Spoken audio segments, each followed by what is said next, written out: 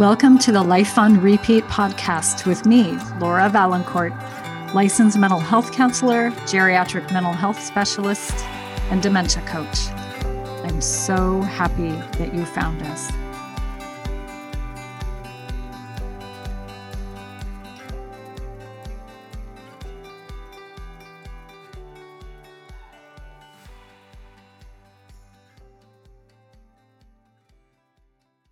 Hello, friends.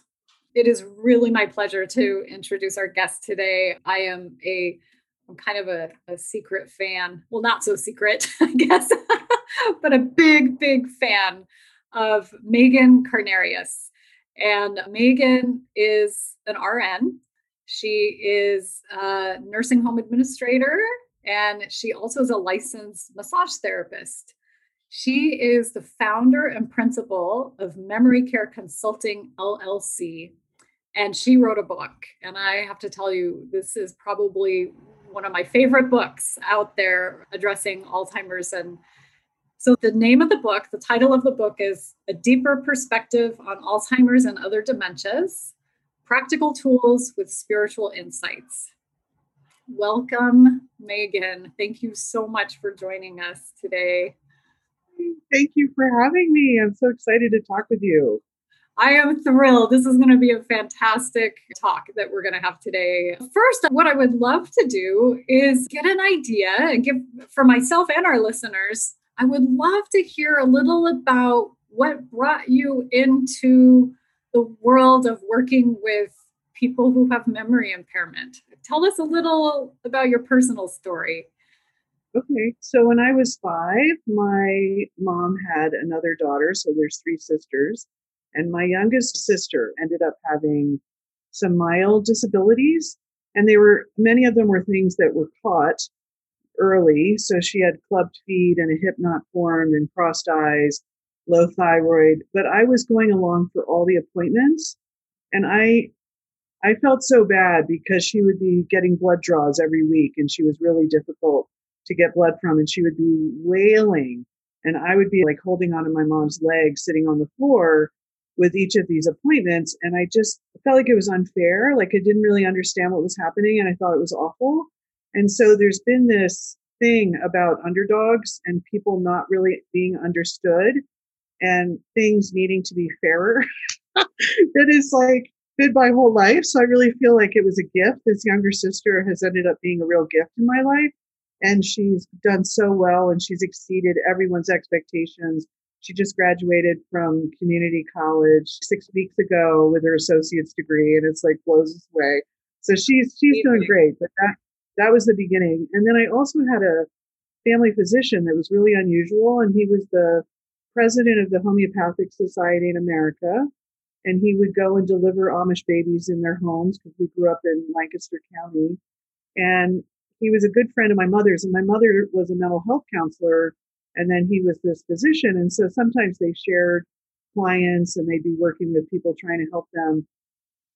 And his whole thing about, I'd be sick with something, and he would say to me, "Why are you sick?" When I was 8, 9, I'd look at him like, I don't know. But it made me think about that. And so that line between what is wellness and when does something become unwell? And then how do we work with bringing it back to wellness or continuing it on and returning to wellness? What needs to happen with healing with people? So he ended up being the medical director of a residential school that was near where my family lived. And it's called the Camp Hill Communities. It's a worldwide network of residential schools for children and then farms and sheltered workshops for adults. And it's based on Rudolf Steiner and Waldorf schools. So if you're familiar with Waldorf schools, what I earned was a certificate in special education Waldorf teaching in that 4 years. So when I left high school, that's where I went. And it was going to be like a year off for me to figure out what I wanted to do with myself. But I found it so fascinating, really riveting. And I had a group of children that I cared for. So I was a direct caregiver for the school year, and I was responsible 6.5 days a week for these children. So I only had an afternoon off. So as an 18-year-old, that was kind of intense, between 18 and 21. And I earned $50 a month, and I was living with all these Europeans, and I ended up going to Europe for a year, working in some of these different communities. And I saw this amazing massage technique being used, and I really wanted to learn that. And so, in order to get into that school in Germany, after I finished that 4 years, I went to nursing school so that I had a medical background as well as the special education background. And then I got accepted in the school in Germany. And so I went to massage school. So I lived in Europe for another 2.5 years. So that was a total of 3.5 years. And I went to the massage school and I also learned hydrotherapy. And I think it's an incredible modality. And they used essential oils. So all of those things were just part of what they did. And then I went to painting school when I wasn't going to massage school because they taught it like a month, very intensive, and then you'd have 2 months off. Month, very intensive, 2 months off. So I went to painting school. And I'd always had this thing, should I do art? Should I do psychology? What am I doing? So I decided to move back to Boulder after all of that. I'd grown up in Pennsylvania, but Boulder had the best massage school in the country. I wanted to get certified in the United States. And so I ended up coming to Boulder and I worked in the nursing home of how not to do everything. It was terrible. It was terrible. Yep. And so I'm making phone calls to like Ireland and Germany and Switzerland, like, I want to get out, I want to go back as soon as I'm done with school. But I met this woman who was our HR professional for our building, our staff development person in this terrible nursing home. And she said, oh, there's a new company coming to town and they're going to have an Alzheimer's program. So it was the first Alzheimer's program in Boulder County that was secure memory care. And the company had done a lot of research on the East Coast. So they had all the best practice things in place really early. So this is 1989. I ended up interviewing and getting that position. So I opened the first memory care unit in Boulder County. Wow. And I ran that for 6.5 years. And they were already on the thing of you have to have a specialized design. You have to have staff trained on behavior and communication approaches. You need support groups for the families. You need ongoing education for everybody. You have to have a structure for the day. You need to have a really solid activity program. Like there were all these things that they had understood, needs to be in place. And I started working with a massage school to bring interns in to do massage with the residents. And I did aromatherapy programs for the residents and staff and wrote articles in nursing magazines and aromatherapy organizations. And then I started getting interns from Naropa University, which is a Buddhist college in Boulder. And so we had movement therapists, art therapists, chaplain interns. We had this like incredibly rich specialization in how do we create a better quality of life for people that are here. And in that era, there was still no medications for anything. Like they were using old-fashioned psychiatric drugs. They tended to use heavier doses. We were coming off the era of over-medicating people. So there had been some laws changed and facilities were really being corralled around stop restraining people, stop over-medicating people. How can we do that? What do we need to do? So it was really wonderful to have a space where people didn't know quite what to do with these people. But if I could use different approaches and therapies and try to help people have a quality of life that their families recognized, the resident relaxed into, the staff felt like they were being effective. And I'll just give you one simple example. So my unit was next to the Medicare wing. So that tended to have the higher acuity and nurses over there. And then we had my unit where people were still trying to get used to what is this? What is this memory care unit? So we would have people that looked as if they had headaches and they couldn't tell us. And I would be like, something's not right. And I called the physicians and I'd said, and this is always a great way to say it, well, I'm a nurse. And when I was in Europe studying, the nurses there used dry mustard foot baths to help people's headaches. And I'm wondering if you can give me orders for the residents that we can do dry mustard foot baths. And it causes accentuated vasodilation and then vasoconstriction in the lower extremities, which changes the blood flow to the head. So if it's a pressure headache from, blood flow or something's going on, it can really soothe someone. And it's also just a really lovely thing to do.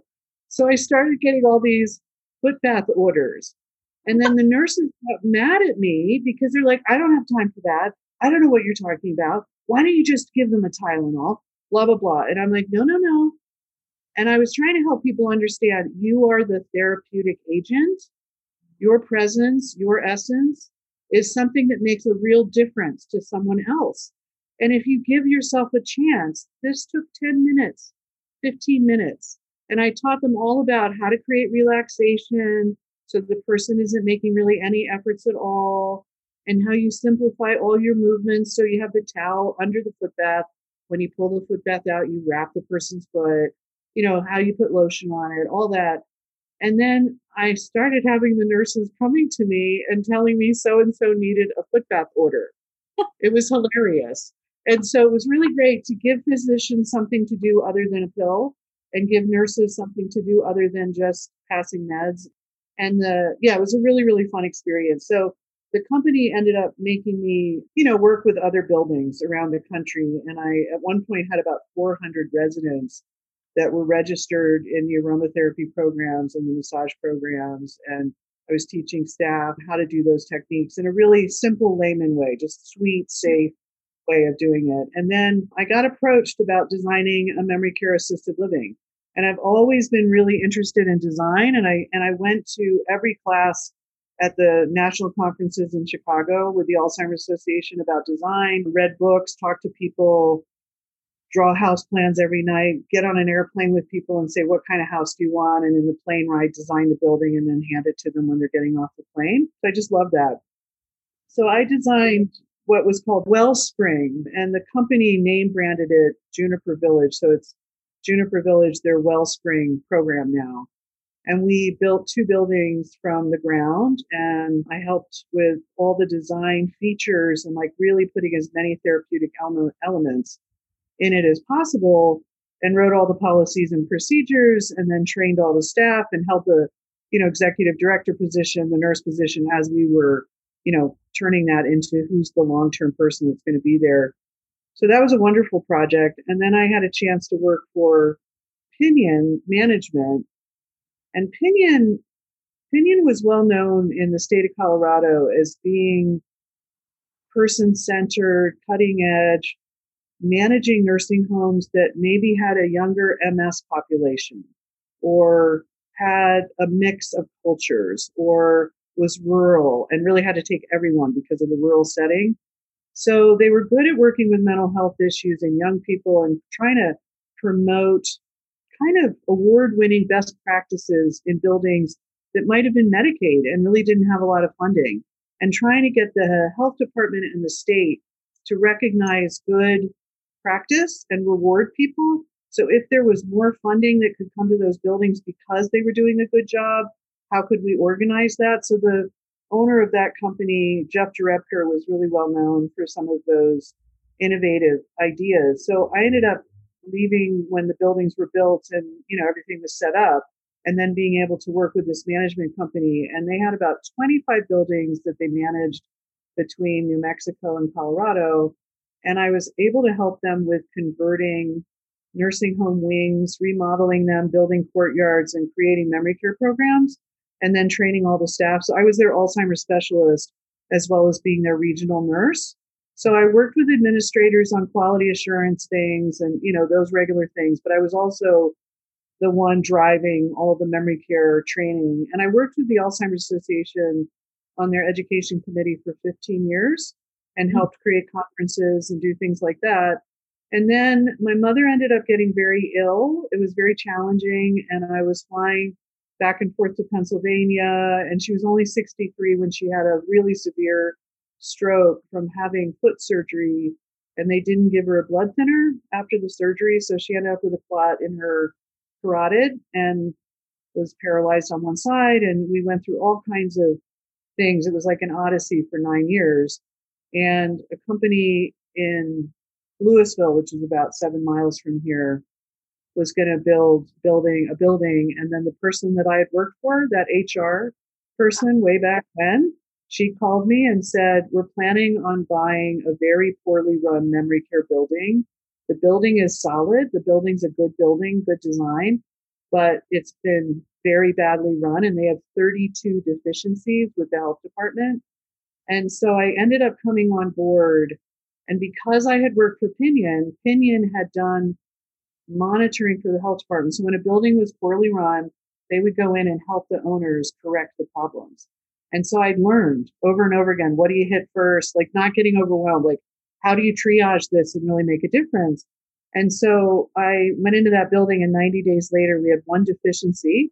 We got resurveyed, and it was me not finishing all the care plans.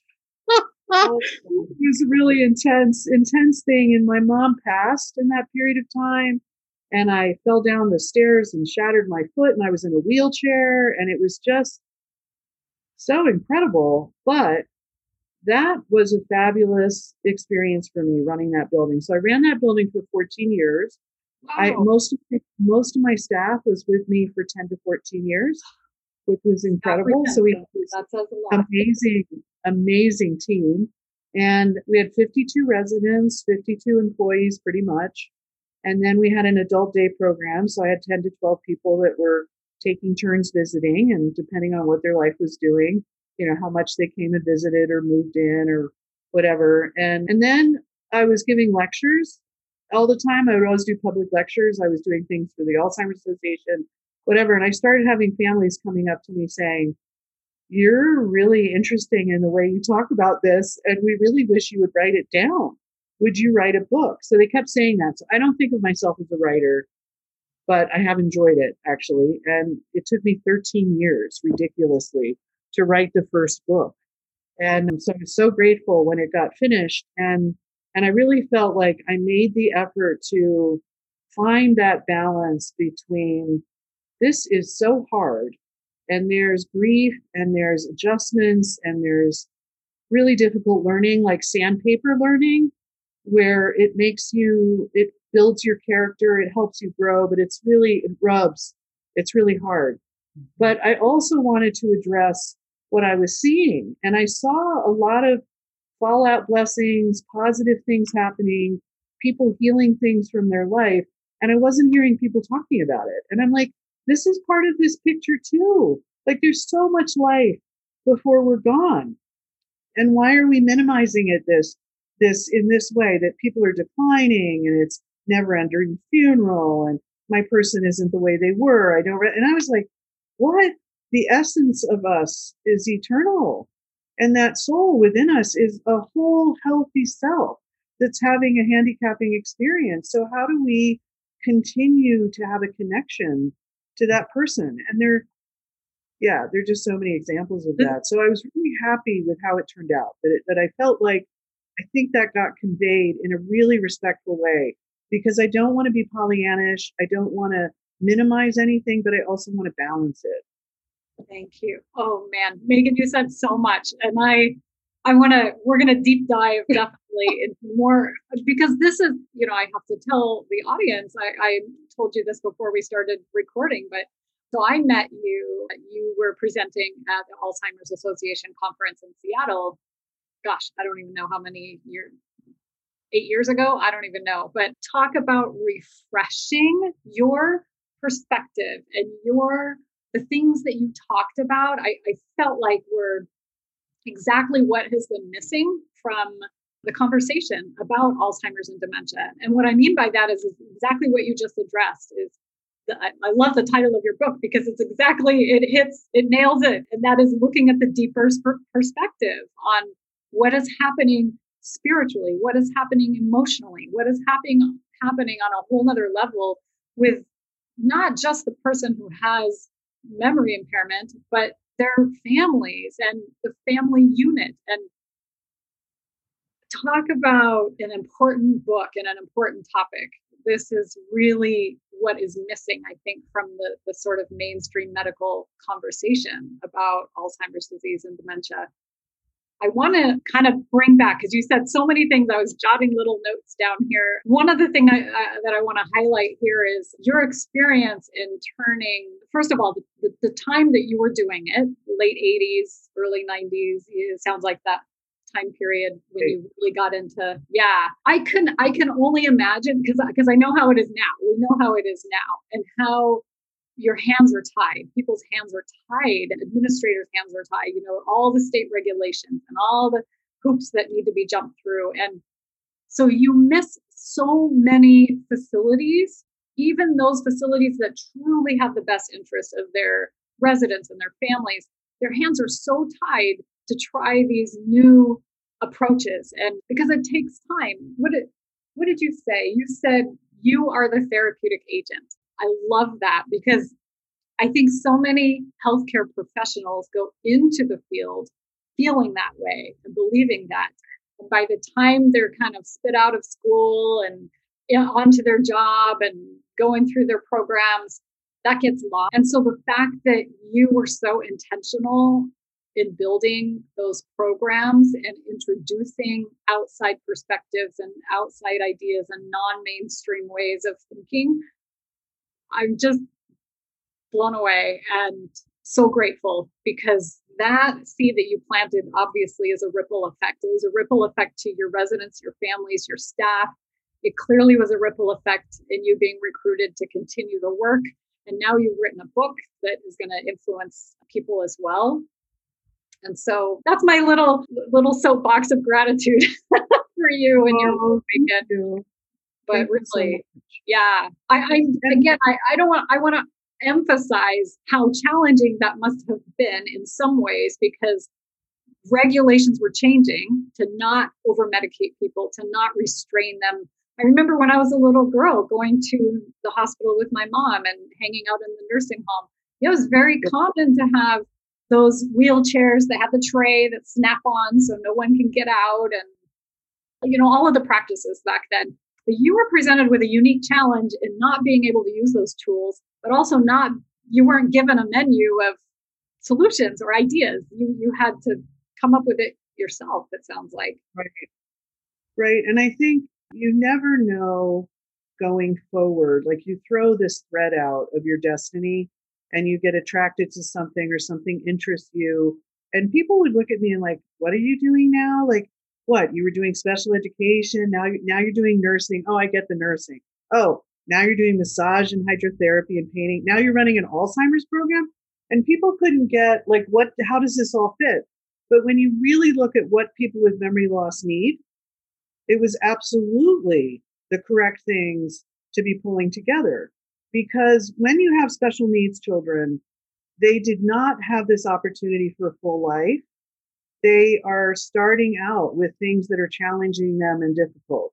And the thing that I love about the Camp Hill movement, it was believing in the whole soul and spirit of the person, and that in this incarnation, and it doesn't even matter if you don't believe in reincarnation, but if you just believe, how do we make this person's life experience the best it can be? So they wanted to take people out of institutions and bring them into a household with other children, with other people with special needs, and create community. And they wanted it to be as natural as possible. So having gardens and having houses in the woods, and going on adventures and eating organic vegetarian food. And they just were trying to expose the children to all kinds of things.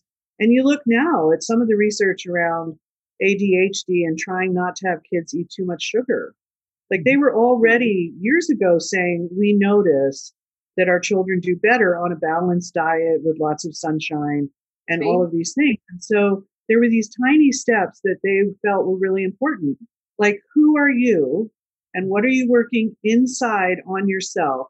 That is going to have an impact on your child. So even though they're in the next room in their little dormitory, if your shoes are thrown all over your room as an 18-year-old teenager working in that program, they're like, Megan, get yourself together. You are not together. And this influences your children. And I would be kind of like, what? Why would my shoes make a difference? But if I'm trying to teach my kids how to put things away when they're done with them, I have to embody that. So there were all these like little learnings along the way about what is it to be therapeutic? What is it to think about what is someone's next step in growth? And how do I support that step? And so what we're doing with memory care is we're revisiting that in reverse. So what are the things that we want to honor and emphasize and have people have those moments of joy with something that's been really familiar to them, and how do we make sure we're bringing it to them and that we're facilitating that? And I am so discouraged at times. I'm encouraged many times, but I'm also so discouraged by the lackluster activities that I see going on in memory care buildings, and feeling like, what? I mean, there's so much stuff we could do that's really wonderful and fun. And I think sometimes leadership doesn't understand how amazing memory care can be, and that people sort of are okay with run of the mill and sort of, well, everyone's safe, nobody's oversleeping, they're eating, I was having a whole conversation yesterday with someone I worked with for 14 years, and we were talking about the lack of really good leadership in these areas right now, and that COVID has impacted these buildings so much, and they're having terrible staffing crises, and then they feel they can't make expectations clear or make people accountable because they can just quit and go down the street. And that also they're not doing a good job with education. They're doing lip service. So on their marketing material, it says they're all specialized in Alzheimer's training. But when I actually talk to people, because I do healthcare monitoring, so I go into facilities that have had bad surveys and I help them recover with their plan of correction. So I'm interviewing staff and I'm watching what's going on, and I meet with families, and it's all over their marketing material that they're trained. And then I talk to people and they haven't had any training in 2 years, Or and they're not doing they've sat in front of a computer for an hour, and that's right. And that was it. Yeah. And so it's just, I'm mourning that, because there were people that loved this work, that wanted to really do a good job. I think there are people still out there for sure, but I think they aren't really supported in the same way. And I don't think sometimes companies understand the traction of a passionate personality. So if someone loves what they're doing and they're trying to do a good job, the staff starts wanting to participate in that process. But if they're being treated like, well, we can replace you, and your budget's too high, and I don't, we can't have activities on the weekend because, and you're saying it should be 7 days a week, it doesn't matter what day it is. And someone who doesn't understand dementia is making decisions about the budget and says, no, you have to have one of your caregivers do it on Saturday and Sunday, and then the whole program degrades, and then you see people leaving and you see people disappointed. I went to one building and there were all these beautiful young girls that were caregivers. So it was, we weren't seeing the married mothers and things like that. We were seeing, this age group that's just young and rosy cheeked. And so on one hand, you can throw your hands up and say, they don't have enough life experience. I cannot teach these people. On the other hand, it's like this pregnant moment of, I could inspire, I could help them, I could get them feeling confident and competent. I could get them really excited about this amazing field. And the leadership wasn't doing it. And we had 150% turnover in 12 months. Oh my gosh. You're just bringing up such good points. And I see that too. I mean, from my own field, I'm a counselor, licensed mental health counselor, and there are no mentors. There are no one to model for any of us in any of the fields that work with the aging population, especially with memory impairment. It's so few and far between. And so I love that you're calling this out. And I can see the discouragement. I also see that after COVID, there's a crisis happening in our country everywhere, a shortage of caregivers. And we can dissect why that is. Are they not being paid enough? Is it a profession that's not being respected? Is it this or that, or, whatever? And the reality is we still need quality, compassionate care for our elders. And there's this quote. I totally cannot remember this quote or who it was, but it was something to the effect of, you can judge a society based on how they treat their elders. And I'll have to look at it and try to find that. But it really is a reflection of who we are ultimately. And you, again, your perspective I love so much, because you speak to that in a way of, like you said, whether we're born into this life now for a purpose or a reason. And what is that? How can we be our best selves?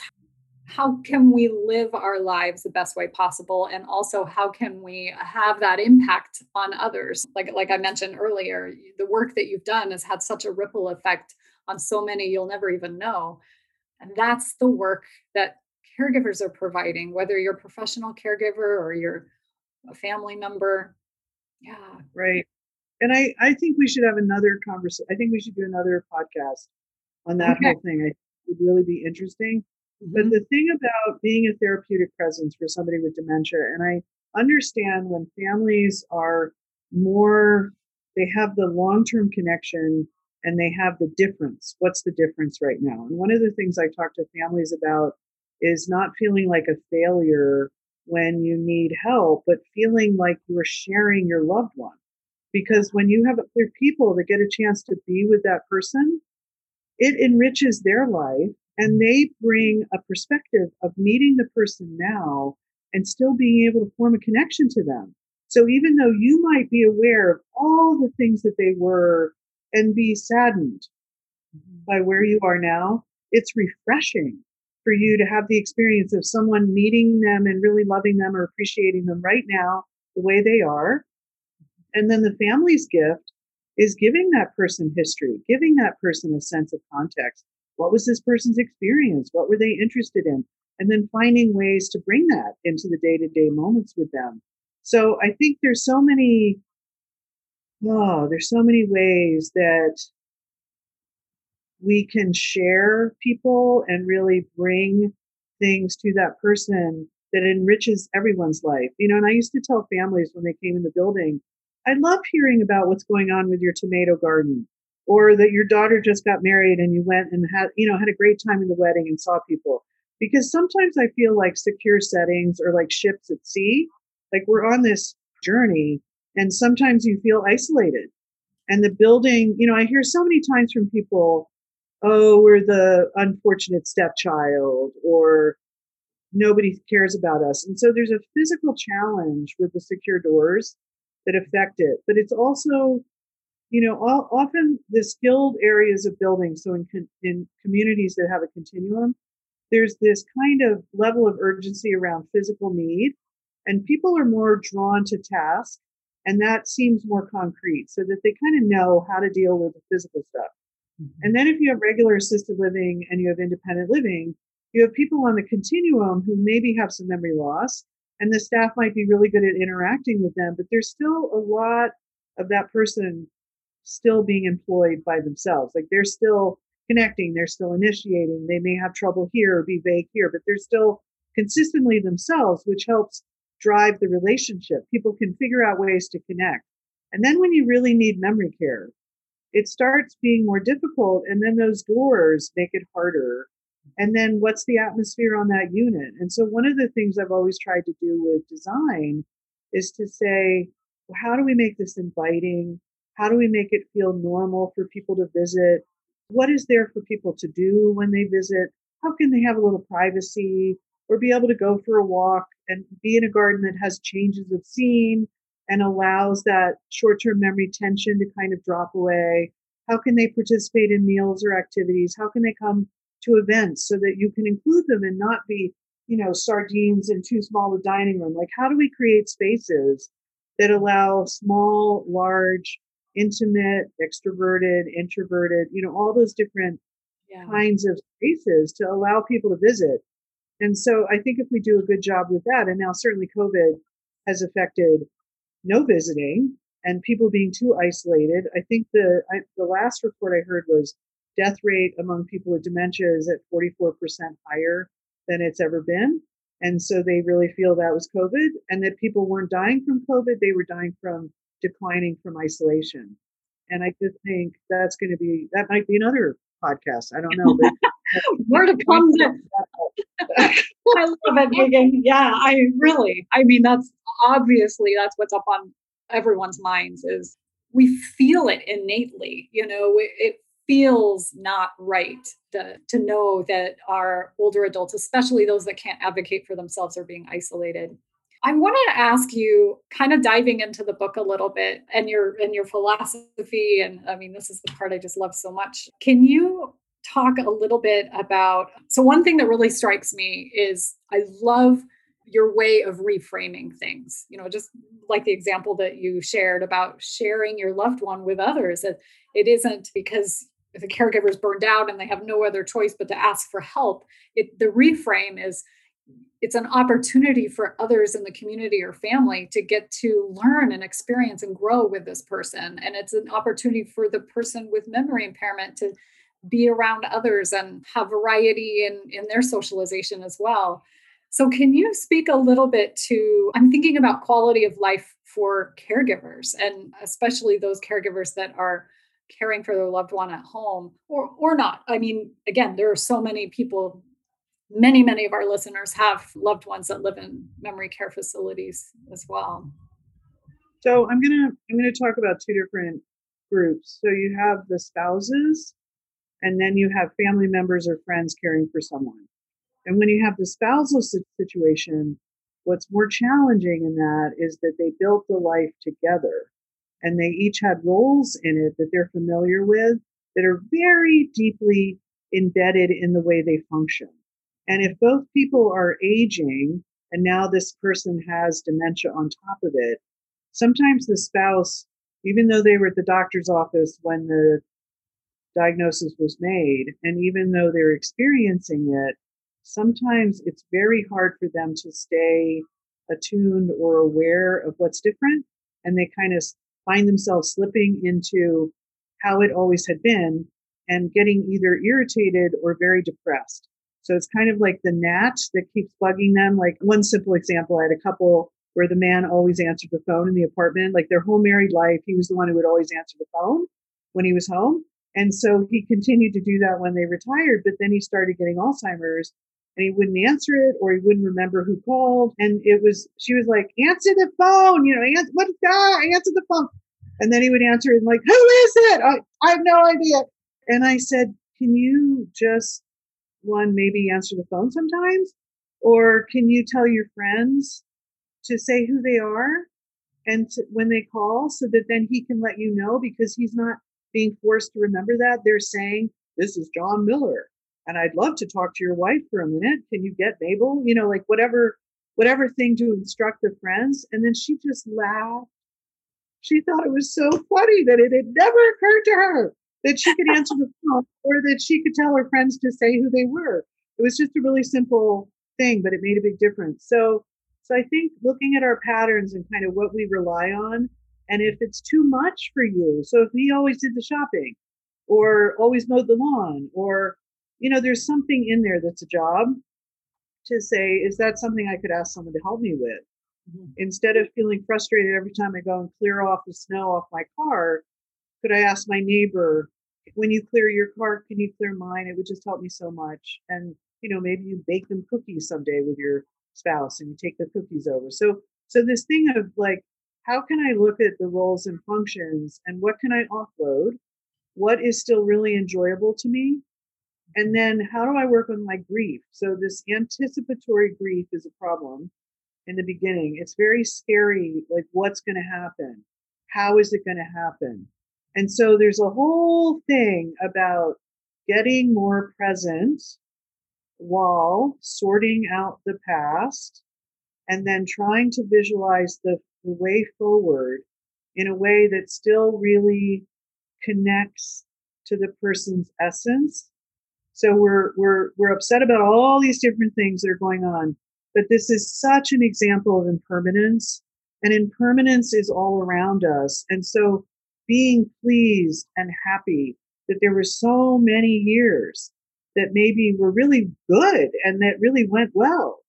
Or there might have been some years that were rocky. And at this point, you have a juncture where you can start thinking about things a little bit differently.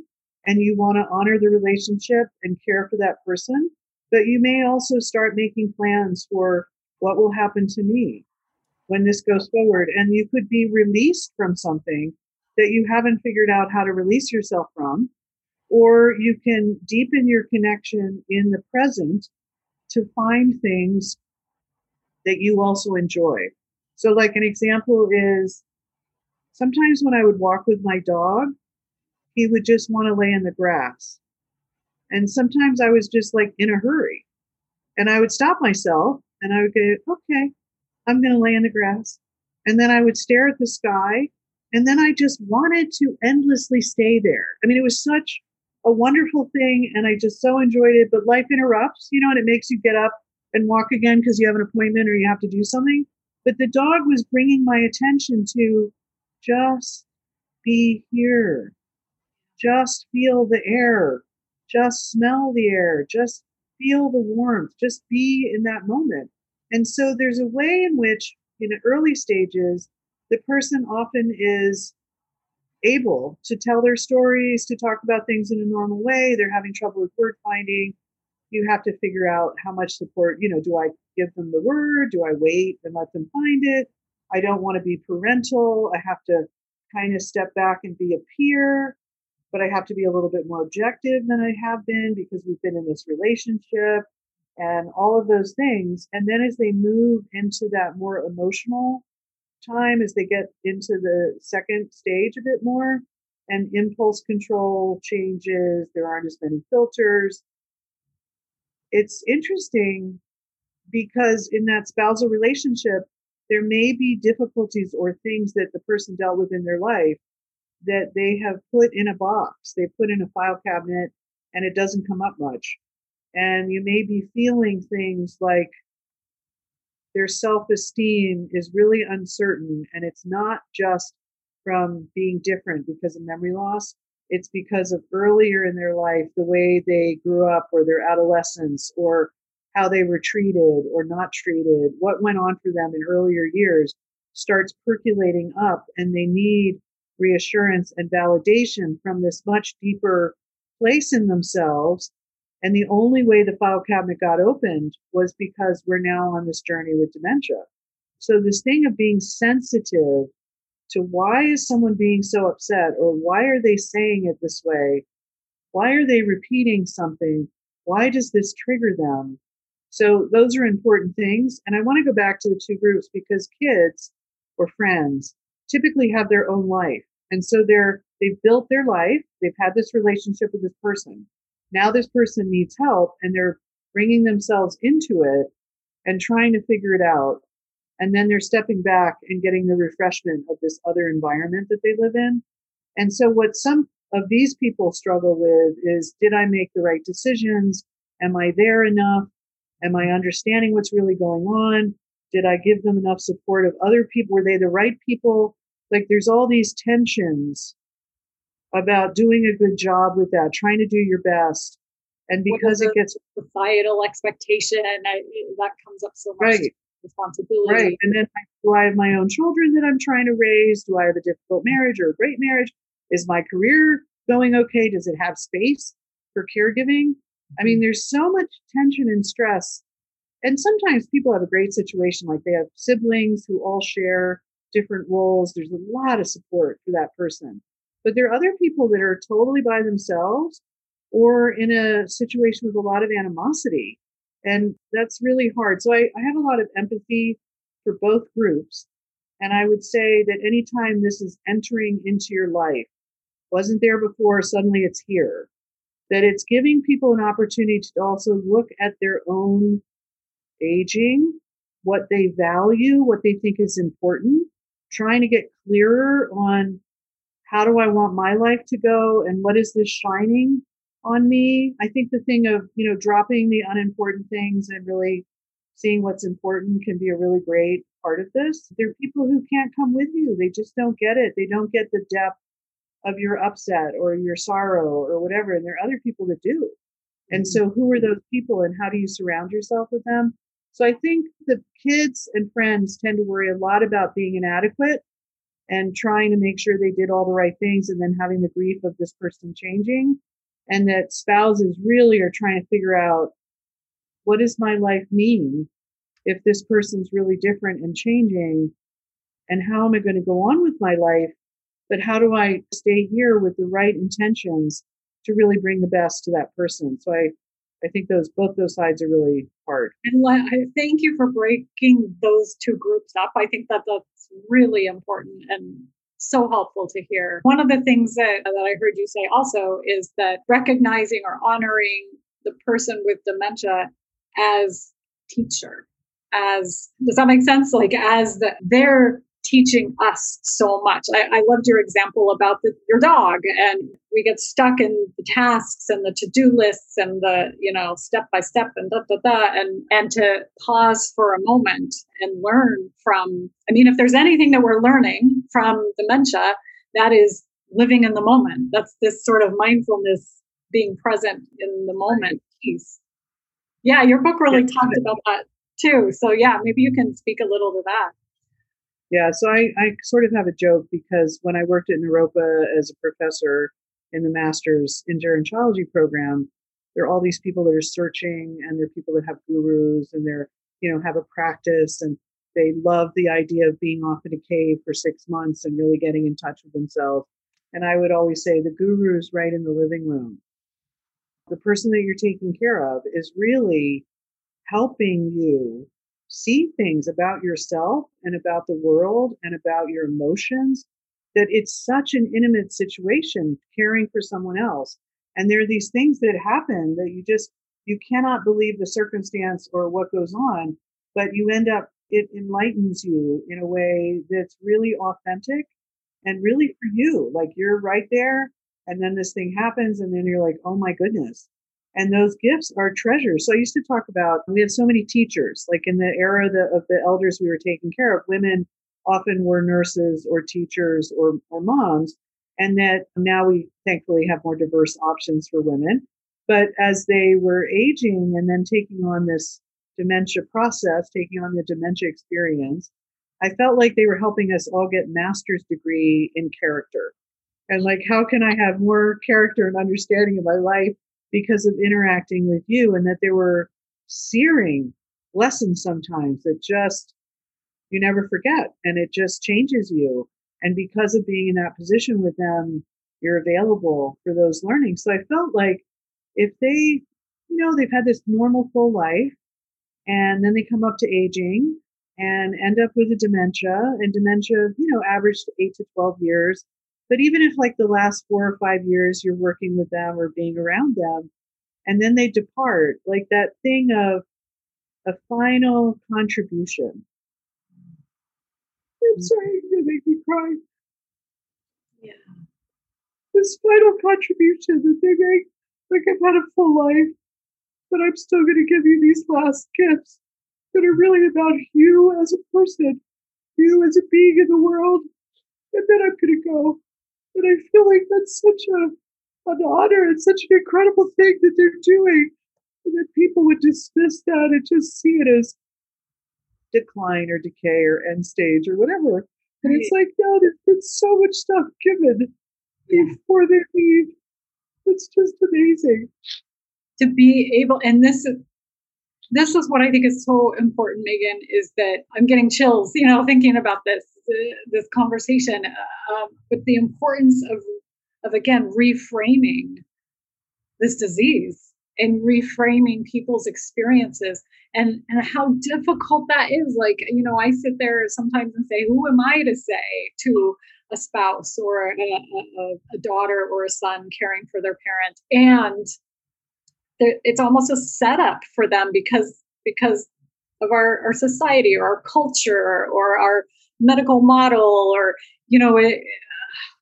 this is such an important conversation, and I think it needs to happen more and more and more so that people open to the idea of how can this be not only a gift but really part of your life journey, like looking deep within to the big questions.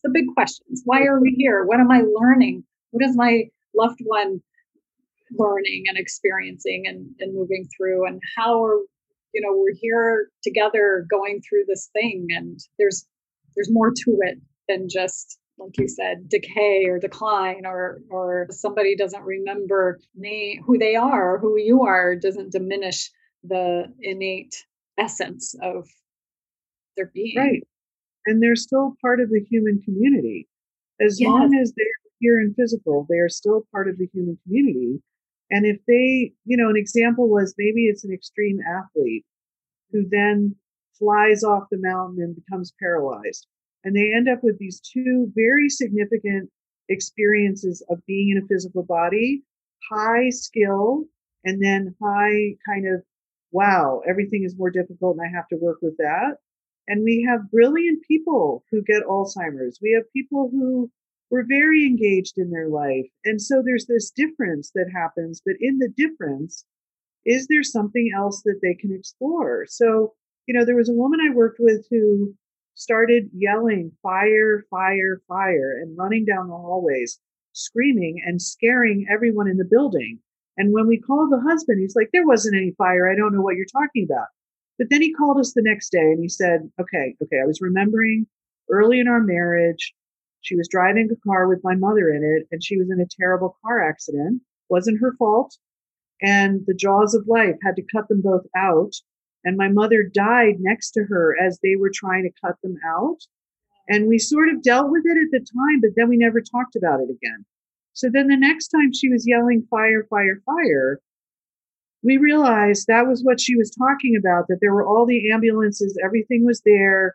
We worked with validation. We brought her somewhere else. We let her have her feelings. We talked about the experience. And she really thought she had killed her mother-in-law. Like inwardly, she felt like she had caused her death. So she'd been sitting on that for like 45 years. And every time she did that, we would go through the same thing. And it was challenging for the staff to deal with that much emotion. They weren't used to it. They were like scared. But she would be very, very upset. She would express all these things, be very upset. And then she would, calm down. And over a 6-month period, she did it less frequently. She did it less intensely. She got relieved quicker by what we were saying. We kind of figured out how to work with it. And then about, I don't know how many months after, 9 months or something, she lost her speech. And I was so amazed that this disease process gave her the chance with this disinhibition to be able to pull that lid off and then access this horrible feeling in her life that she had held all of her life, that she thought she killed her mother-in-law. And then us being able to help her expunge it and validate her and reassure her and allow her to just express whatever it was she needed. And that then it felt like this got healed for her before she left. Yes. And you didn't medicate her or send her off to geropsych or, No. I love, thank you for sharing that story. I have a similar one. One of the residents I was working with in a skilled nursing, it was the nursing home wing. She wasn't in memory care because she was in a wheelchair, so she wasn't exit seeking. But she was telling the staff that she had killed her father, that she shot her dad. This was the story, and she was all anxious and upset. And people are, oh, that didn't really, they just kind of, she has dementia. And I worked with her. This is one of the first clients that I had for my counseling work. And it was fascinating, meeting her where she was and using those validation techniques, because I truly believe, just as you said, that our work together helped her sort through. So we did find out, I did some research with her family, and it was a family secret, and only one family member knew about this. It really did happen. And there was some abuse that occurred with her and her sister. And she, as a little girl, took action, and obviously it was traumatic and haunting her and in her older, later years. Yeah, I'm getting chills again thinking about it. But I do believe that we are always trying to resolve these experiences in life, and whether we have our cognition intact or not, there is more to us than that. There is felt sense that still also needs to work through those things. And so, yeah, what important work. And again, the importance of not just jumping to, the term challenging behaviors. And I always ask families or professionals even, who is it challenging for? Is it challenging for the person that has memory impairment, or is it challenging to the caregivers? Because those are two completely different approaches that you would take when supporting individuals. And so thanks for sharing that. The other quick story I want to tell you is there was a man that was incredibly mean. So often we hear people become violent or angry or whatever with dementia. Well, this person was really, really nasty as a man to his children, to his wife. And his wife was a very beleaguered kind of person. Like, she was exhausted when she came. She'd been trying to care for him at home. And he had estranged all of his children. So his children hadn't talked to him for years. So they were nowhere around. And then he came to our building for adult day. Then he moved in, and then the wife passed. So then there was this need to contact the kids and say, can one of you step up as the power of attorney or whatever? And it took months. No one would respond. No one would come. And finally, this son came, and it had been about 2 years by this point that he had lived in the building. And he said, I'm the only one that can come. I don't really want to be here. I don't even want to see him. But in the 2 years that he had been there, he had become this really loving person. And every time he saw people, he had this incredible smile, and he'd wink at you, and he would like touch your face and go, you are so wonderful. And he would do all this stuff. So the staff adored him. The staff thought he was fabulous. They had no idea that he had this history of someone that was very attacking, kind of aggressive, really mean person.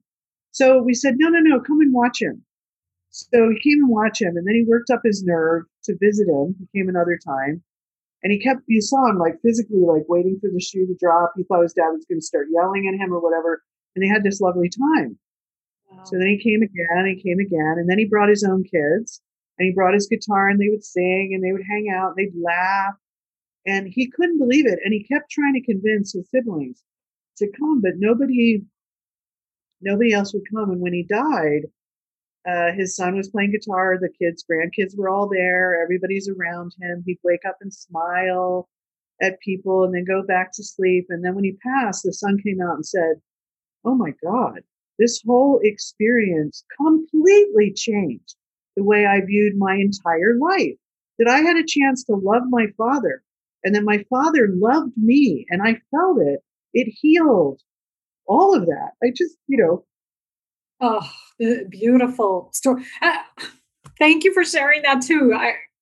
The opportunity that can bring for resolution for all the unfinished business, whether that unfinished business happened directly to the person who had the disease or the family members that's impacted, because we know that trauma is passed down through family, and it can be felt on a cellular level. Even there's so many studies about inherited trauma and all of that. And it stopped there. It stopped there for him and his children, right? Like, that's beautiful. Wow. Megan, you are so amazing. We are definitely going to have another podcast. I know there's so much mushroom. Yes. You're a great interviewer too. Thank you so much. I love this discourse. I just think it's fabulous. And it's needed. Again, I mean, it fills my spirit. I'm tearing. I'm wiping tears from my eyes. And it's just needed in this world, especially now. And so, can you please tell our listeners, how can they find out more about you? Tell them how to reach you or what you have to offer. Tell them the name of your book again. Sure. I want to share you with the world. Yay, thank you. So the book is a deeper perspective on Alzheimer's and other dementias, practical tools with spiritual insights, and it has my name, Megan Carnerius.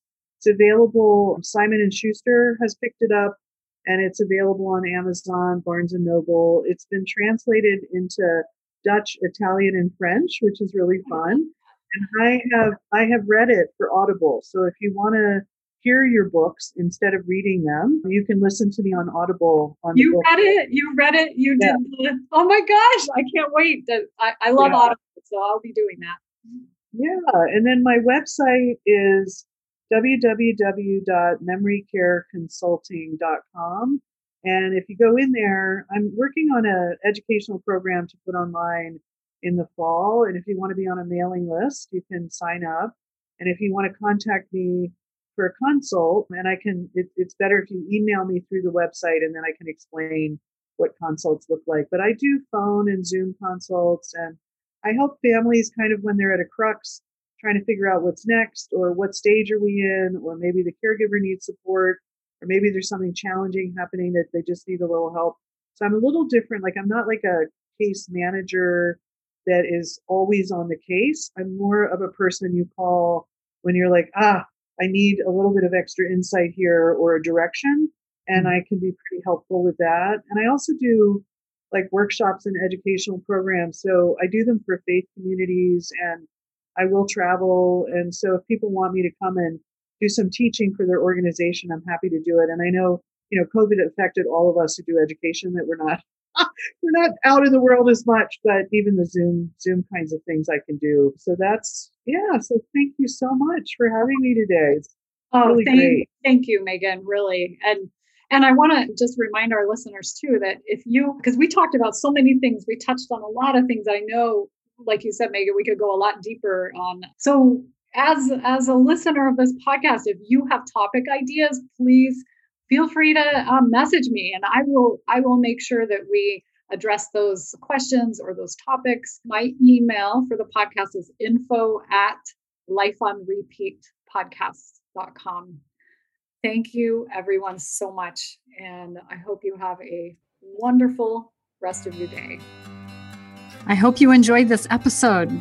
If you have comments or would like to send us a message, you can send it to info@lifeonrepeatpodcast.com. Please also consider following us at Life on Repeat Podcast, either on Instagram or Facebook. The information shared in this podcast is not a substitute, nor is it meant to convey professional, legal, psychological, financial, or medical advice. If you can use such services, please seek them out from someone you trust.